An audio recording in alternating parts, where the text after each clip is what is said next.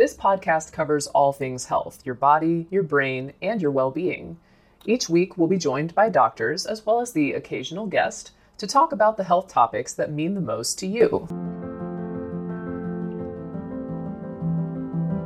Today, we're exploring how to find the right therapist for you.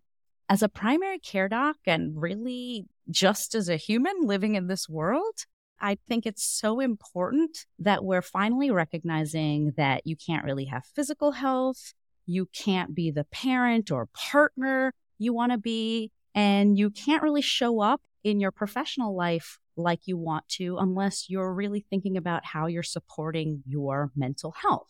But even as the stigma around mental health is declining, and that's great news for the 50 million Americans who are diagnosed with a mental health condition and millions more of us that are struggling with anxiety or parenting or our marriage or our partnerships, there's still so much confusion about how to get the mental health support we need. So here to help us answer that question is my guest, Dr. Sue Valmar. Dr. Valmar is a board-certified psychiatrist, clinical assistant professor of psychiatry at the NYU Langone Medical Center, and a distinguished fellow of the American Psychiatric Association. She's a former 9/11 mental health medical director at NYU, medical contributor to The Today Show, NBC, CBS, and author of a forthcoming book, which I am excited to read, called Practical Optimism. Welcome and thank you for being with us on Health Discovered. Thank you so much. What an important topic. Before we dig in, I'd always like to ask my guests about their aha moments and the actions they took after that moment to really support that change in their worldview. Can you share something about your own personal journey? What brought you to this work? Absolutely. And I'm so glad that you asked, because as somebody who was training in psychiatry, one would think that I would have a very open approach to getting help if I needed it. And what's very interesting is that growing up in a South Asian family, a family of physicians and educators, service was always important to us, but it was always service for other people, right? And the idea that you as a sort of South Asian woman took up space in the world wasn't really acknowledged. And I would say that for me, when I went to training as a psychiatry resident, we were encouraged to embark on our own therapy journey as part of the training. And so I could understand it from an intellectual point of view, but it was very expensive. The program didn't pay for it, nor did it allow time for us to have. And as you know, in residency training, you're working 80 to 100 hours a week, especially at that time. And so it seemed self-indulgent for so many reasons. The cost, the time, medicine itself doesn't really promote, or at least that time, there wasn't as much acknowledgement. And you would think, but wait, that doesn't make sense. This is the program that you're in, and this is the profession that you're choosing. However, I could say that there were a variety of barriers that made it hard, whether it's personal, whether it's cultural. Definitely medicine has that, you're a warrior, you don't get sick. If you get sick, you come into the hospital with your IV pole with 104-degree fever, your needs don't matter. And so all of this messaging, personal, professional, cultural, definitely made me put my mental health on the back burner. And I would say as a third-year resident, and I talk a little bit about this in the book, and it's one of the opening stories where I talk about a lot of patients that I've worked with, case composites, but I'm one of the patients in the book who resisted going to therapy. I don't need it. And what little time I have, I want to have a social life. The last thing I want to do is talk about memories or air the dirty laundry of the family, because there really isn't dirty laundry. I had a really good childhood. So there are a lot of misconceptions about therapy that people have, including myself, and that I would have to drag up things that don't exist and highlight problems that didn't exist until I needed help personally. And I remember that it was in the third year of my residency training. We were 4 to 5 different hospitals all over the city, and very long hours, 36-hour shifts. And in the middle of my third year, my mother got diagnosed with stage 3 breast cancer. So all of this caused a lot of stress for me, managing long hours and trying to be the family doctor and advocate for her. And I started developing symptoms. All of a sudden, I started feeling very weak in my legs, and I had trouble standing. I felt very shaky. I knew I needed help, but I was just like, how, when, what's going on? My body is manifesting things that my mind can't process, because it would mean in some ways challenging the family or cultural norms or professional norms that you are supposed to be of service to others. So then there was a professor that gave us a talk randomly that week on cognitive behavioral therapy. And this was very different because most of our professors who were teaching classes were psychoanalysts. And it was 4 to 5 times a week, very expensive. And it was a huge commitment, a time that I didn't have. And so when I met this professor talking about this type of therapy, it was short term, time limited, symptom focused.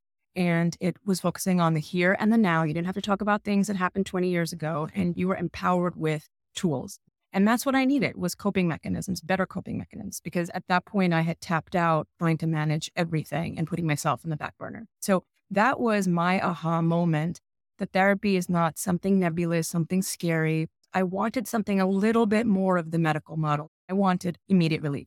You know, I said, when you go to see any physician, you come in with a presenting problem, a chief complaint, you get a differential diagnosis and a problem list, and then you leave with some assessment and treatment plan.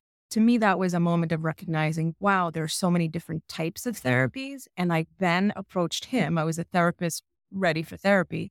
I approached him after the class and I said, do you have a referral? And he's like, oh, great. One of your patients? I was like, no, me, I'm the patient. And so I got a referral that day, and it was the best thing I did. It has made me so much more in touch with what it's like to be on the other side of the couch. It allowed me to learn skills that now has made me a better doctor in a way that I don't think I ever could have been if I had just intellectualized. A lot of what you say resonates in terms of going to see the doctor yourself and taking care of yourself, because it always feels like there are things that are higher priority or responsibilities that are higher priority than yourself. So that totally resonates. You bring up something that's really interesting in terms of what people are so confused about when it comes to. We'll be back after a quick break.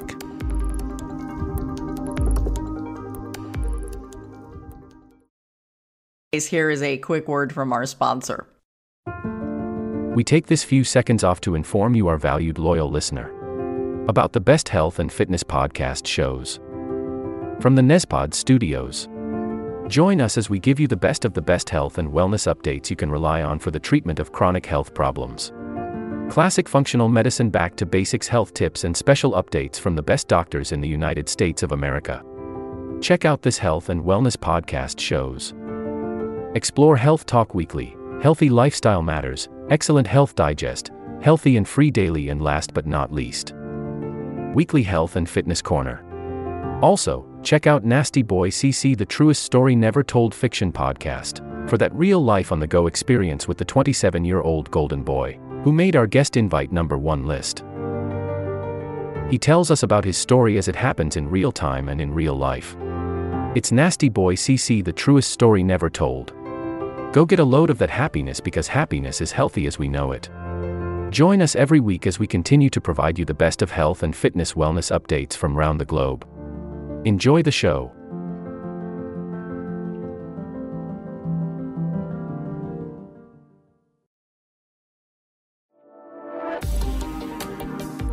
And now, back to our episode.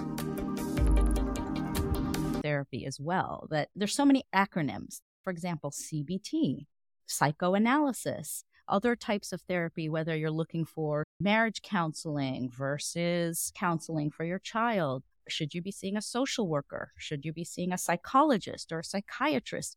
Can you help us unpack what some of these treatment modalities are and what we should be thinking about when we're trying to identify the right person for us or our family members? Great question. And there are so many different specialties where you can have trained mental health professionals who are excellent, who have different degrees. So there are licensed clinical social workers who have been trained in psychotherapy. Some of them might have specialties in child, some are marriage counselors, some might be working with adults. So reading their bios and getting a sense of what their specialty is, what their training is, where they went to school, if that is important to you. If they have videos online that give a little bit of an intro, who they are, what you can expect. Then you have psychologists who might be PhDs or might be PsyDs, which is a different degree, more clinical, less research thesis based. Then you have MDs who go to medical school, as we did, and then train in psychiatry. And the sort of perception is that psychiatrists only prescribe medication. And there is some truth to that. A lot of them do. They would call themselves psychopharmacologists. So you might expect that you might not talk as much to them or as regularly with them. You might do therapy with somebody else, a therapist, a non-MD, and then you might go to them for prescription. But I know plenty of psychiatrists, myself included, who do a combination. I have some patients that I actually don't prescribe medication to, and I just do therapy with. I think it is beautiful to have the medical background. It's why I went to medical school. I wanted to be a physician first and then a psychiatrist. And I think that having that knowledge, when I see someone, I think to myself, what else is going on? Could their thyroid dysfunction be contributing to this? Getting labs in beginning of an assessment, that I have that added component, working with the primary care doctor and understanding the role of, let's say, cancer or metastasis to the brain or liver disease or diabetes or hypertension, and the interplay between the mind and body and how all of these untreated mental health disorders can increase risk for medical problems, how the medical problems can manifest alongside mental health disorders. So I also recognize that a person might just be limited and say, hey, this is what I can afford.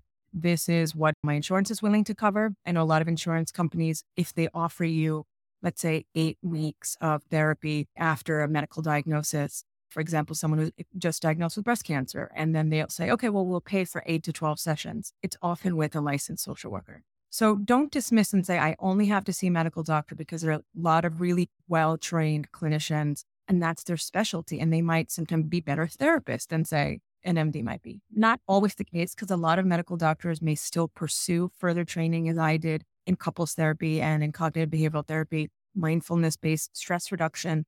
Other people have pursued, or they have become psychoanalysts. And psychoanalysts look at sort of more what we call psychodynamic, looking at early childhood.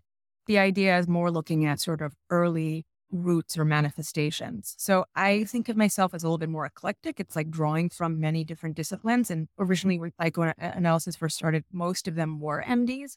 And, we're talking about 100 years ago, and then things changed, and then, it was open to non-medical professions as well. What you're saying also makes me think about my own role as a primary care doctor. And so in primary care, my dream is to have these long-term relationships with people. That's what really drew me to primary care, is that I can be with you for decades. What I found in my own practice is, like you said, it's just so intertwined in terms of the physical health components, the mental health components, and that relationship is so important.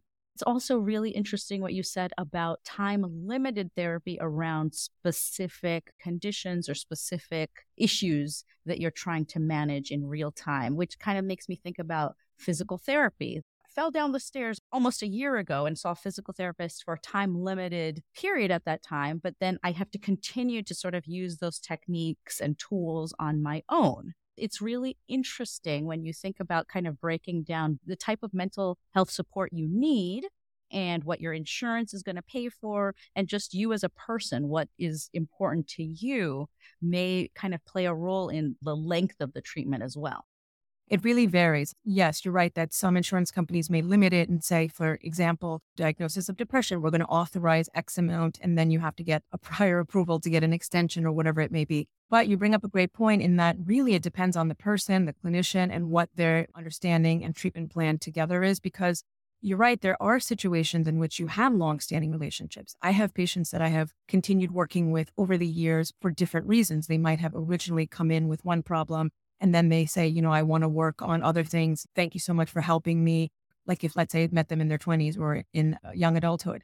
You helped me get through college. Now I'm dealing with the stressors and the challenges as I continue to have depression. Maybe my depression is treated. That no longer is the focus, but I want to get through the work issues or my first relationship. I have worked with people throughout the life cycle and then seeing them reach these milestones. So there definitely is an aspect of long-standing relationships. And I would say that might even be, in some cases, the rule rather than the exception. And for me, why it was important to hear the time-limited aspect is just if you're someone who's a busy professional and you're like, I don't have either the time, the interest, the investment, the finances, the energy to go that long, I want to take care of this and I want to move on with my life. So they're all permutations. We usually say for the first episode or treatment of depression, 6 to 9 months, 9 to 12 months, and that's for medication, but that could also be for therapy.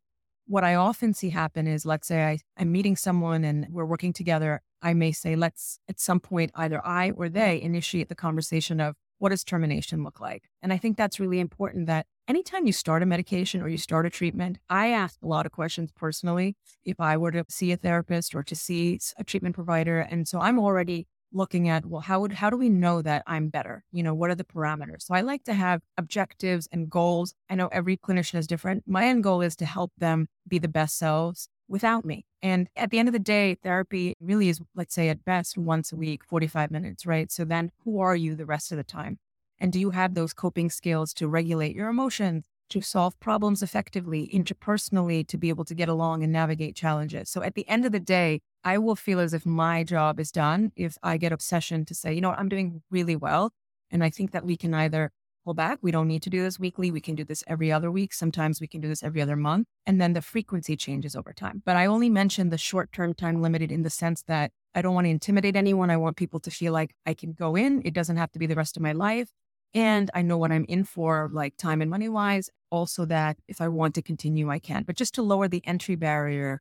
Yeah, I think that's so important because I'm just thinking as a busy parent, we were talking before we got on about kids, and I have 3 daughters at various stages from tween to toddler. It makes me think sometimes about like preemptive or preventive strategies. And what's your thought on the role for finding someone, a counselor or someone to help you sort of in that stage? Yes, thank you so much for bringing that up. And I remember talking to one of my really esteemed colleagues/mentors, and I had talked about prevention. It was 20 years ago. And he was open and curious as he is, but he was like, prevention, Sue, nobody does that when it comes to mental health. That doesn't exist. When I was working in the 9/11 program, we worked with our medical colleagues right across the hall from us. And so it was really nice and a unique opportunity to have primary care and specialists and mental health providers all in the same hallway so we could all talk. And you could know about a patient because they had been screened for anxiety and depression, and maybe they didn't screen positive, so I didn't see them quite yet, but that we could help them so that they never came into our program. If they needed it, they're more than welcome, but it's a way to catch somebody early on. So those screenings are now taking place. There've been a recommendation. People 18 to 65 should get this, depression screenings, peripartum for women. So this is so key where somebody having long-term relationships with their primary care provider, who I have so much respect for because you deal with 1,000,001 problems, including mental health in many cases. So to be able to say, what can we do to help you with the stress management? What tools are in place? What does your life look like? I do that very much sort of a holistic in the sense that it's comprehensive 360s.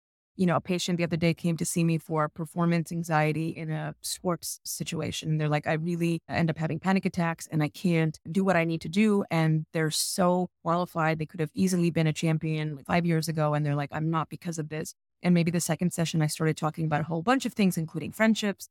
And they were curious. They're like, I'm coming in for X. You're asking me about Y. What's the connection? And I said, really, I want to get a sense of how you're functioning in all aspects of your life. And really, they say like rising tide lift all boats, other aspects of your life. We don't want there to be atrophy, hypertrophy. So looking at relationships, diet, exercise, nutrition, mastery professionally. So that's part prevention and part treatment. And the beauty is a lot of the same techniques and areas of focus for prevention are also the things you want to maximize when you're working in treatment as well.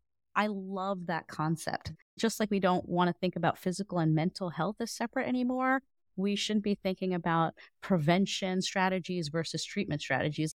I am very, very interested in lifestyle medicine where we're thinking about nutrition, sleep, exercise, social connection. And I love the additional aspect of just mastery and life purpose. And that doesn't go away just because you're being treated for a specific condition. That is just as important in the treatment phase as it is in the prevention phase. Yes. And, one of my patients is interesting. I had known her for a long time and she was doing better and I hadn't heard from her.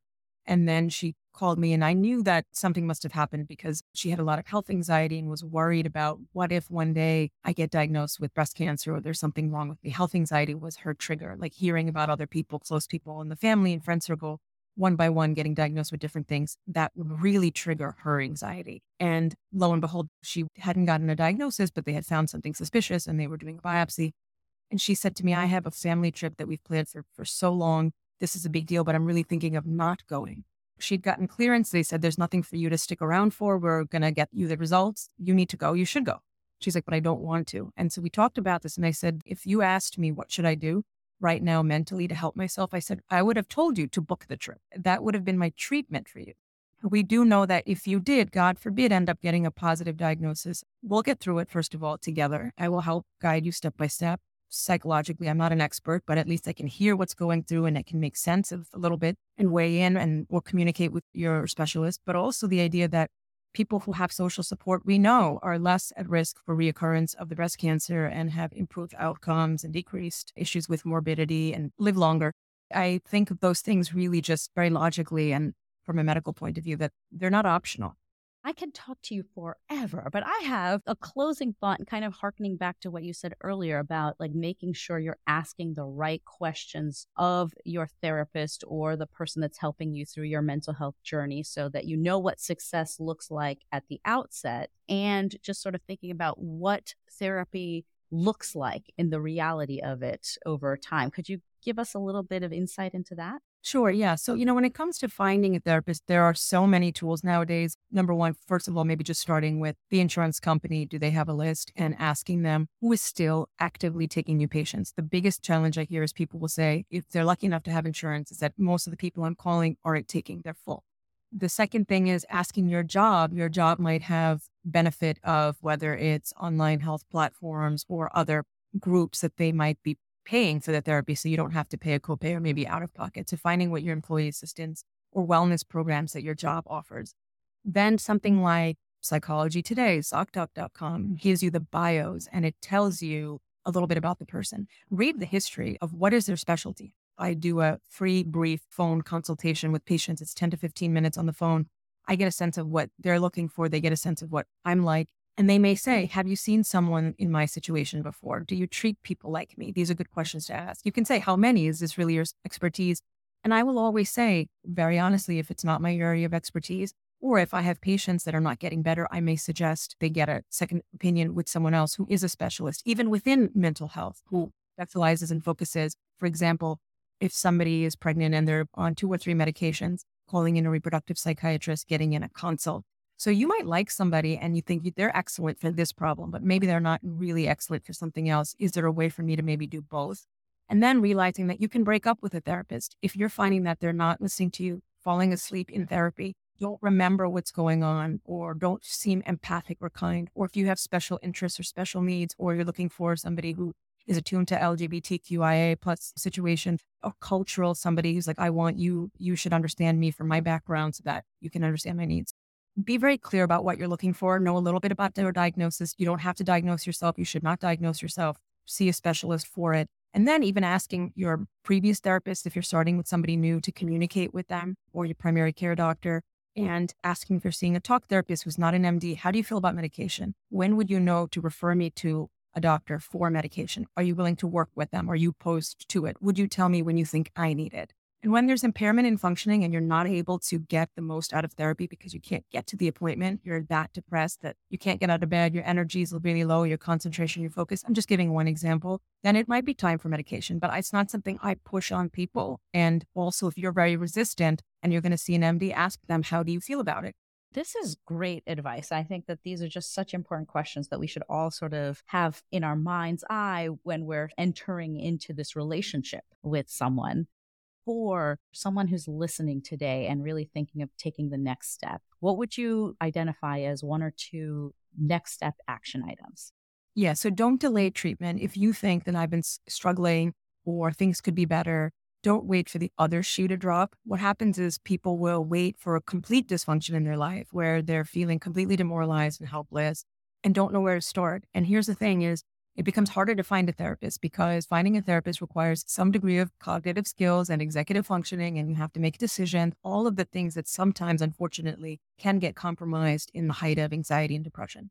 If you are in the midst of it, asking a family member to help you go through a list, or asking them, can you help me find a therapist? Can you maybe come with me to the therapy appointment if you want to have them sit outside? You could ask them to join a family session or maybe even give some history. Of course, if this is something that you want, you don't have to.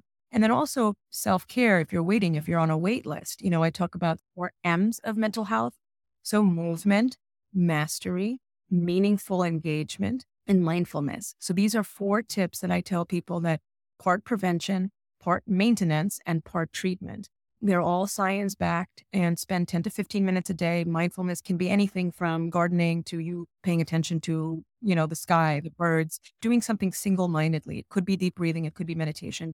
Mastery is doing something for the sake of it that you're good at or that you want to get better at, and it's not for anybody else. The other thing is you don't have to be a master to experience mastery, whether it's learning a new language, any kind of hobby, music, a musical instrument, but you're doing it for you.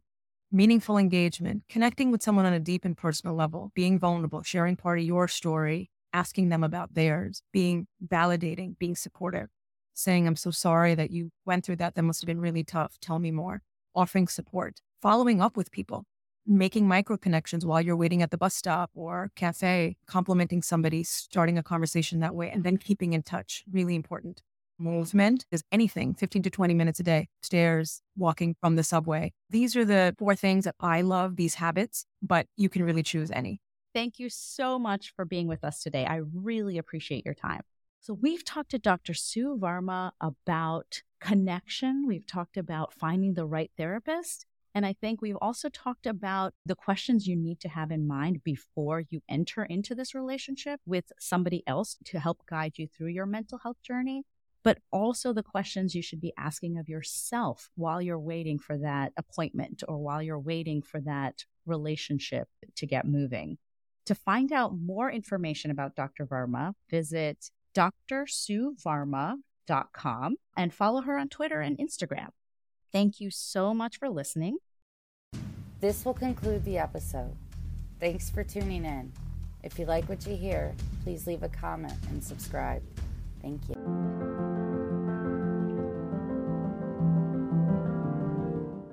We have a great show today, but first, take a second to make sure you've subscribed to our show wherever you're listening to podcasts. It's the best way to make sure you don't miss any of our episodes. Thanks.